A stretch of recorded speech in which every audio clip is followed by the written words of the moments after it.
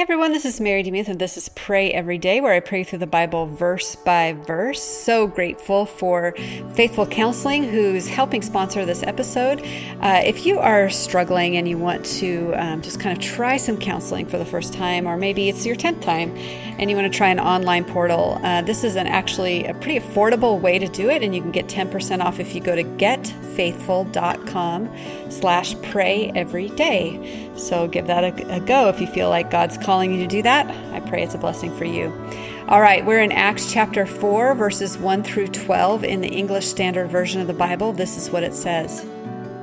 And as they were speaking to the people, the priests and the captain of the temple and the Sadducees came upon them, greatly annoyed, because they were teaching the people and proclaiming in Jesus the resurrection from the dead.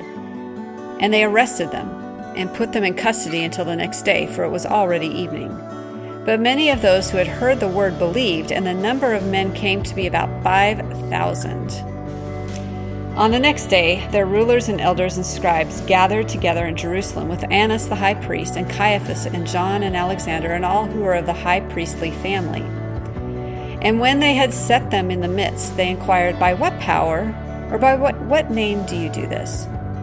Then Peter, filled with the Holy Spirit, said to them, "Rulers of the people and elders, if we are being examined today concerning a good deed done to a crippled man, by what means this man has been healed, let it be known to all of you and to all the people of Israel that by the name of Jesus Christ of Nazareth, whom you crucified, whom God raised from the dead, by him this man is standing before you well. This Jesus is the stone that was rejected by you, the builders, which has become the cornerstone.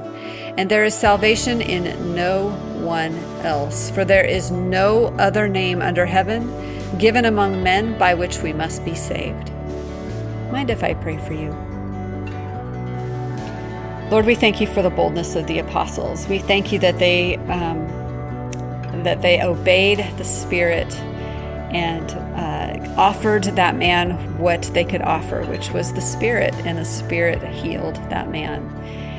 And Lord, we see kind of everything was going really well in the story until this moment. And as a storyteller, I see the conflict being thrown greatly at this chapter 4.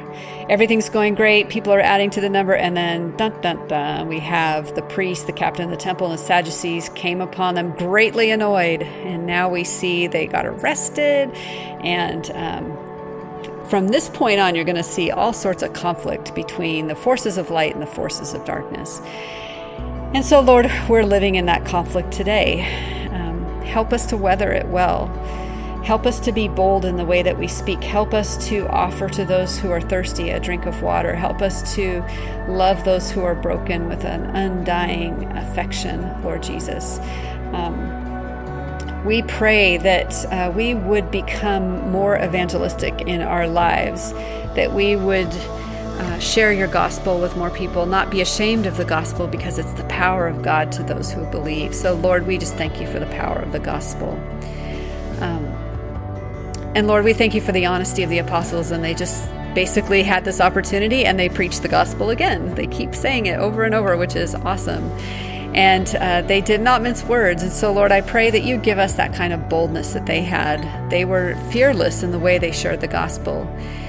And Lord, it said that Peter was filled with the Holy Spirit, and then he said these words. And so, Lord, I pray for my friend today who's maybe stressed about the words that they need to say. Maybe they're going to be speaking, or they're going to be in a Zoom call, or they're going to be calling someone that's going to be awkward, or whatever it is that they're stressed about saying. Lord, would you fill them with your presence, fill them with your Spirit, and then give utterance. Help them to know that you will empower them to speak the words that bring life, that they don't need to be worried or anxious about that, but they can rest in you.